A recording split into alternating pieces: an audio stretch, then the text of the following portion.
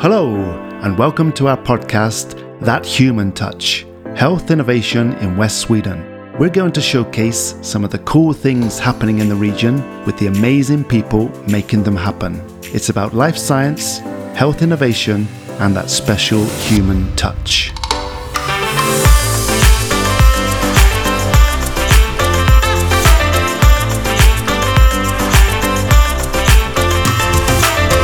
Today, we've an exciting episode lined up for you. Not only will we be chatting with our main guest, Maggie Holme from Chalmers, but stay tuned because after that, we've got a special treat for you. We're very, very pleased that Maggie Holme has joined us in the studio today here at GoCo. So Maggie, she's an assistant professor in chemical biology at Chalmers University of Technology. And besides her day job of doing fantastic things in her lab, she's also an integral part of the Formula X project. So Maggie, it's wonderful to have you here. You're actually, like me, a native of the UK, but it's wonderful to have you here in West Sweden. Thanks very much for having me, Jamie. Yeah, you can hear I'm from Scotland from my accent, I think. It's a lovely accent. Thanks. And maybe we could just kick off by asking a little bit about you and your story. So, who are you and what do you do? That's a good question. My name is Maggie. I'm from Scotland originally, as you can probably tell. I've always been really interested with how things work. So in my undergraduate at Imperial College in London, I studied chemistry, and then I ended up working for a year in the labs of Hoffmann-La Roche. And I got really interested in understanding kind of how these bigger constellations work towards designing stuff to help the patient. So during my PhD, also in Switzerland, I was looking at what we call liposomes, which are little vesicles. So they're like liquid-filled sacs made from lipids. And we use them to deliver drugs to the heart during heart attack. And I thought this was really cool to have a cardiologist and a chemist and a physicist as my supervisors. So this has been kind of this multidisciplinary attitude I've taken on through my postdoc and now as assistant professor at Chalmers. So we work at designing these lipid nanocarriers for drug delivery and for diagnostics and for really understanding how we can translate them to the clinic and all of the kind of new, cool, exciting things we can do with these more complex vesicles as well, which we're now working on. Maybe I can ask you, so what brought you to West Sweden? It was the constellation basically of all of these really exciting different players that we have growing now.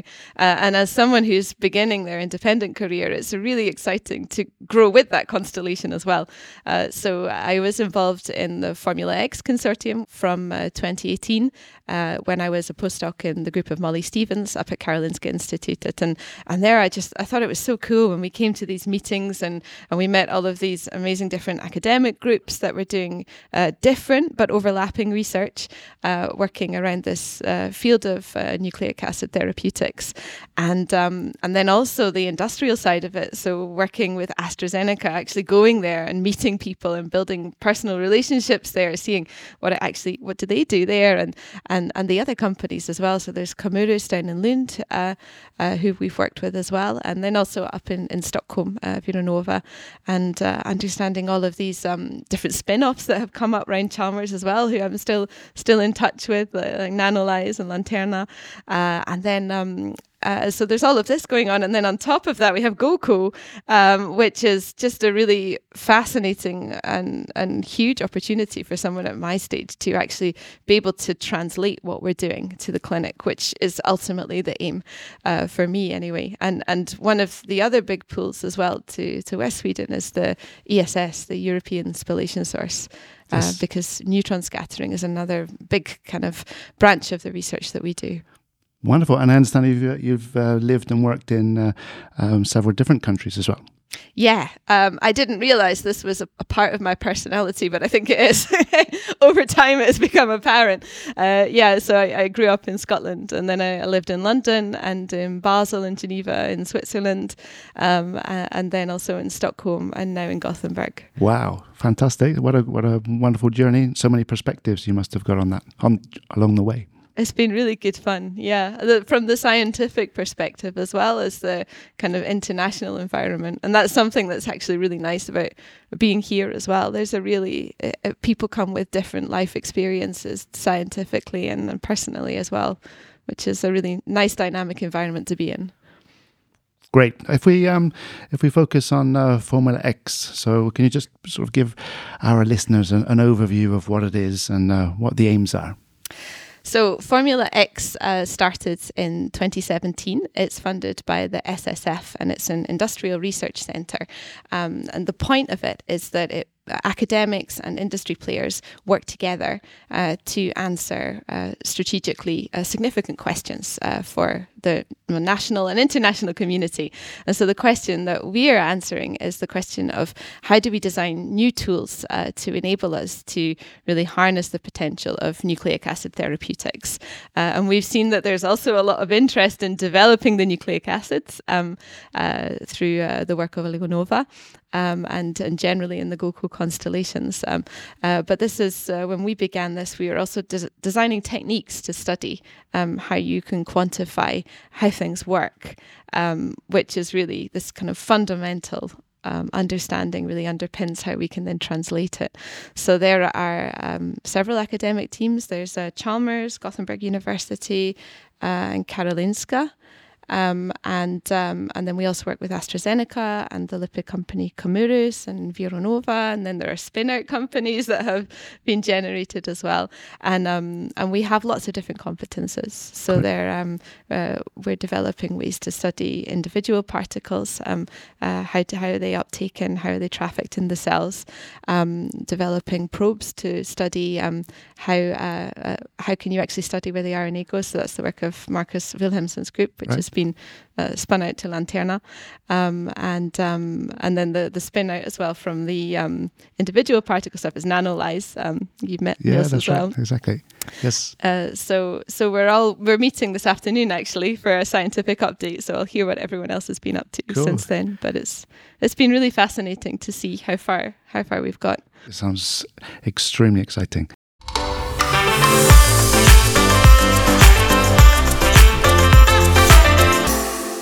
Wonderful. And maybe with the next gen nucleotide based medicine. So when are we going to get some of those, and why are they so exciting? I hope soon. So I think it's just really fascinating, the idea that you can basically identify nucleic acids that can be used to treat almost any disease, and that being able to do that without having to go through the rigmarole of small molecule development is just incredible. It's such a turning point for what we can achieve in the clinic. But one of the questions that I'm really interested in is how do we actually make them go where we need them to go? So for the COVID vaccines, we used mRNA, but there we just needed it to go into the muscle where we inject it. So this was a relatively kind of straightforward, comparatively anyway, way to deliver. It just needed to be injected into the arm. But then if we consider if we want to target the heart or the lungs or the brain, we need to be able to make the nucleic acids go there, and they need to be packaged safely. So that's what we work on in my group, is designing the delivery vectors themselves.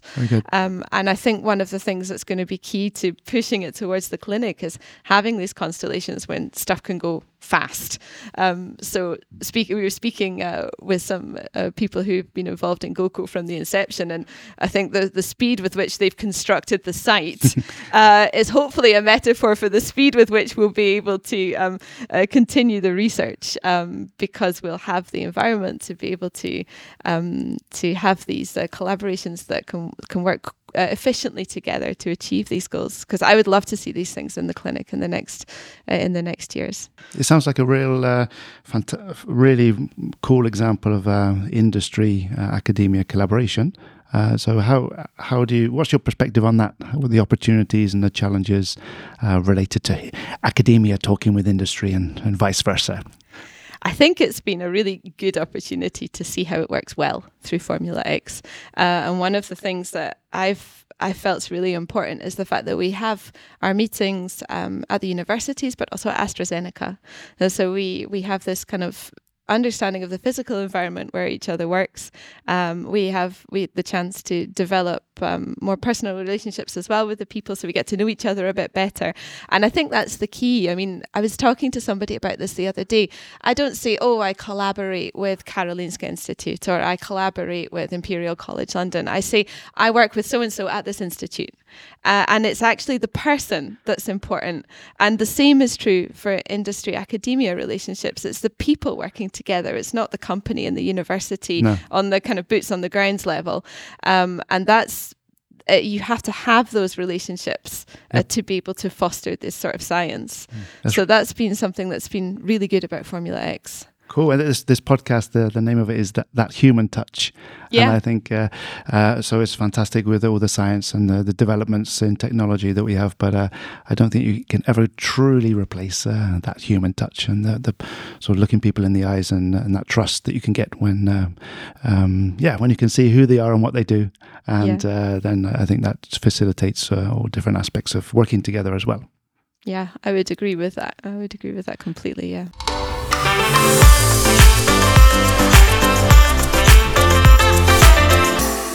And can you just give us a little bit more insight into that daily operations, working with the small companies, the big companies, the different academic groups? So you mentioned a little bit what your team does. How does it all fit together? So we talk a lot to each other. I would say that's the key, the human touch. Yep. I think the key thing is identifying where people have complementary competences, where we can really come together and work more efficiently as a team. So we have a lot of different constellations within Chalmers, like the areas of advance. We have nano and materials and health areas of advance, which are all relevant to my research. And that allows the academics to meet and interact and to have the chance to form these collaborations. And then in terms of the industry side, I think that's one of the things that Chalmers does very well, because it is a university that's geared towards technology. We're good at disseminating this knowledge and translating it. And one of the things that's nice about working in Gothenburg specifically is the geographical location of everybody. It's easy to go and meet people physically. Yep. Very good. Can you share some insights on the team that you've got working with Formula X? I understand there are people from both academia and industry there. What else can you share about that? Yeah, it's been really interesting to see how people have actually come together, and the fact that some of us are in academia and some of us are in industry is not a big deal. It's almost irrelevant in some cases. We've seen examples of postdocs who have begun on the academic side in the academic groups, and now they're very successful at AstraZeneca. And then it's also opened up the doors for collaboration as well, just in general. So, for example, through contacts that I made through Formula X, when I had a PhD position open, a candidate was suggested to me who was already working in AstraZeneca, and she's applied, and she's one of my first recruits. So it goes both ways. There's been a really nice transfer of knowledge and transfer of ideas as well between academia and industry, which is a really good environment to work in. Great. And I understand, is it Frederick Hook is involved in the project as well? I think he's involved in a lot of projects, so it's not surprising he's involved in this one as well. How is he to work with, and what sort of inspiration does he provide? It's been really great to work with Frederick. So he leads the consortium, and he's been really instrumental in getting all of the academic players together, and also actually in terms of support for the younger researchers. So there's actually two of us who've been involved in the team who got ERC starting grants this round, which is testament to kind of exciting science that we've been exposed to, and then the way that it's enabled us to really have the possibility to dream really big about what we can achieve. I'm keen to know what actually drives you. Why do you do this? I just have a really big curiosity for figuring out how stuff works. I think that's it in a nutshell. I've always been really interested in understanding why does this do this, and how could we change it to make it do something different. And that's kind of been reflected in my my scientific journey as well. I did chemistry, and then in my PhD I had medical applications and learned X-ray tomography at synchrotron facilities, and then in my postdoc I went back to a really, really big group, Imperial College London, Molly Stevens group, where there were loads of different really cool biomedical engineering projects going on, and really learned a lot of different things there. And then I went to Medical University Karolinska Institutet, and now I'm at Chalmers from the engineering side. But also in terms of what I do neutron scattering, and I do lipid nanoparticles for medical applications, and they're two different competences, but I like that. I like having lots of different things to think about at the same time, lots of different avenues to explore.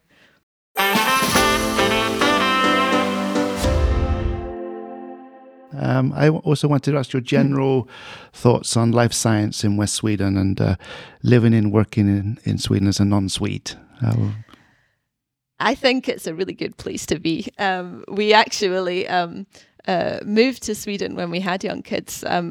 Obviously for the science, but also because we realized that it would be a nice place for family, and that's certainly been true. I think it's been fun to learn the language. I wouldn't say I'm very good at it, but my colleagues are very polite and say that they understand me all the time, so that's good. And it's a really nice kind of quality of life here, I would say. I think that it's not a very big country, so but coming from Scotland, I can kind of relate to how a country this size works. But I've really enjoyed the scientific community. It's, for my field, it's so exciting to have all of these big companies and the universities, and then the ESS and Max 4. It punches way above its weight in terms of what it can deliver as well. Yeah, you mentioned ESS. So can you tell us a little bit more about that and how sort of both industry and academia can make use of that? Yeah, it's going to be a really amazing opportunity for people in Sweden to have this on our doorstep. So the ESS is the European spallation source, and the spallation refers to how they actually produce the neutrons that they use for their experiments. And these sorts of facilities work by having all sorts of different beamlines that can probe things from individual atoms down to kind of almost macromolecular structures, kind of like almost into the millimeter range, and depending on the so-called beamline that you use, you can do these sorts of different experiments there. And it's a sister facility to Max 4, which is next door. Max 4 uses X-rays to study the same sorts of length scales. But the advantage of using neutrons is that you can access qualities of information that you can't access with X-rays. So you can see differences between different sorts of materials. Like, for example, in my field, you can see differences between the RNA and the lipids and the proteins in a lipid nanoparticle. So you can understand how it's constructed. Yes. And this is access to these facilities is probably one of the things that puts people off using them. They're very impressive. You could almost say imposing when you see them. They're huge facilities. The one we go to at the moment at the Rutherford Appleton Labs in the UK is an old aircraft hangar. Yes. And when you're actually there are lots of buttons. It's a radiation class facility, so it can seem a bit imposing, but actually they're really, really accessible for people who are in the scientific community, either in academia or in industry. And there are various different routes that you can apply for beam time. And if people haven't applied to go and use them before, the best way is to get in touch with the beamline scientists who actually work at the instruments. Many of them have also designed the instruments that they're working at. Great. So they can tell you, okay, this is what we want to study, and they can tell you how they think it would be possible. And then going back to kind of human relationships, this is one of the things that is really great. If you have a relationship with the beamline scientists and they understand your research and they're interested in it, then they can also help there. So I think if there's interest to use these facilities or to know more about what what they could do. I'm always happy to talk about it for sure. But also the information is available online for the Beamline scientists. And on the website, I guess. Yeah, yep. on the website. So just get in touch and ask what's possible. Cool. Yeah, maybe I just want to talk to a Beamline scientist to see how they are. Yeah, I could definitely suggest a few if you wanted to. Great. No, but that's a very nice shout out to that fantastic facility. It's going to be really great. It's going to be a really world leading facility as well, the ESS. Great. And last question. If there are talented scientists, academics out there in the world, and I don't know, maybe you've heard about West Sweden, but don't know too much about it, what advice would you give to them? I think it's really exciting, the environment that we have and also the environment that we're growing here. There's a lot going on in terms of collaboration between academia and industry and really building up this environment where you can have these great ideas, you can meet the teams that you need to be able to realize them and you can see them translated through. So it's been really exciting for me as well, seeing the GoCo is just getting up and running at the same time as I'm beginning my career, and also the ESS, which will come online during the first years of my career. And Chalmers as well has a lot of really exciting initiatives to support young researchers and also to support the networks that you really need to thrive. So you think you might be in West Sweden for a few years more? I think we're going to be in West Sweden for a long time more, yes. Excellent. Maggie, thank you so much for your time. You've been a wonderful guest. Thank you so much for having me, Jamie. Okay, so now that we've had an amazing discussion with Maggie, don't go anywhere just yet. We have a special bonus guest for you.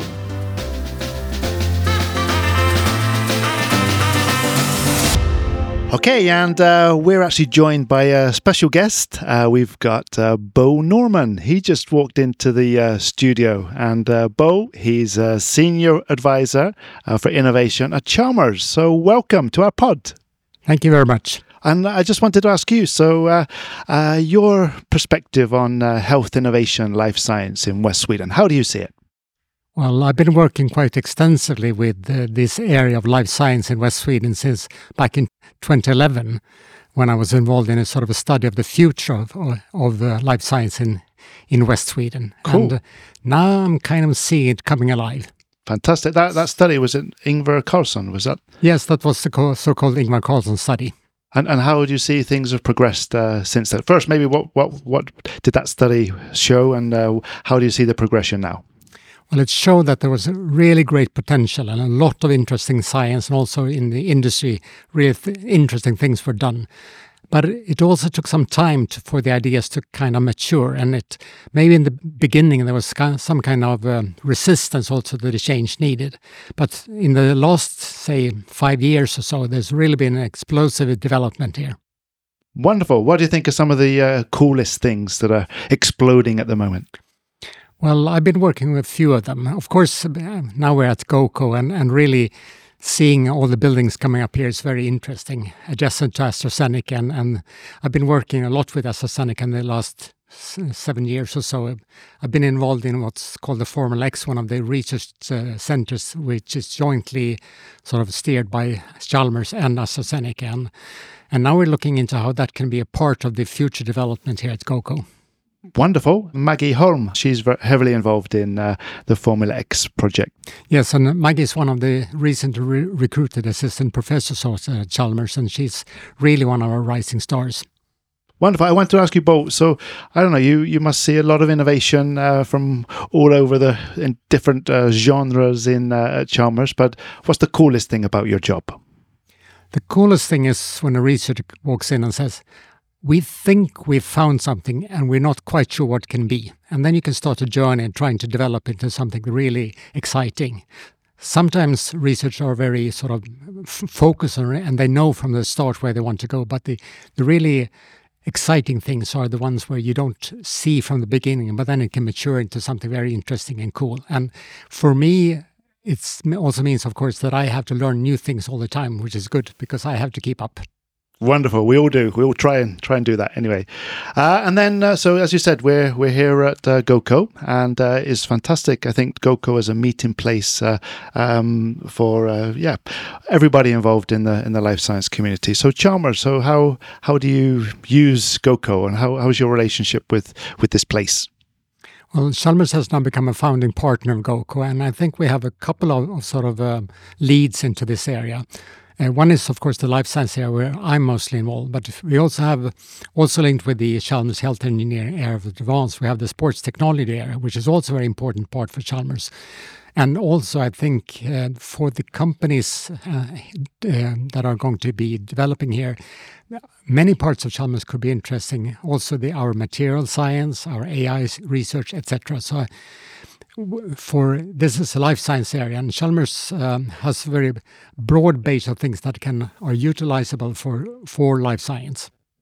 Okay, so hopefully there'll be a few people from outside West Sweden listening to this podcast as well.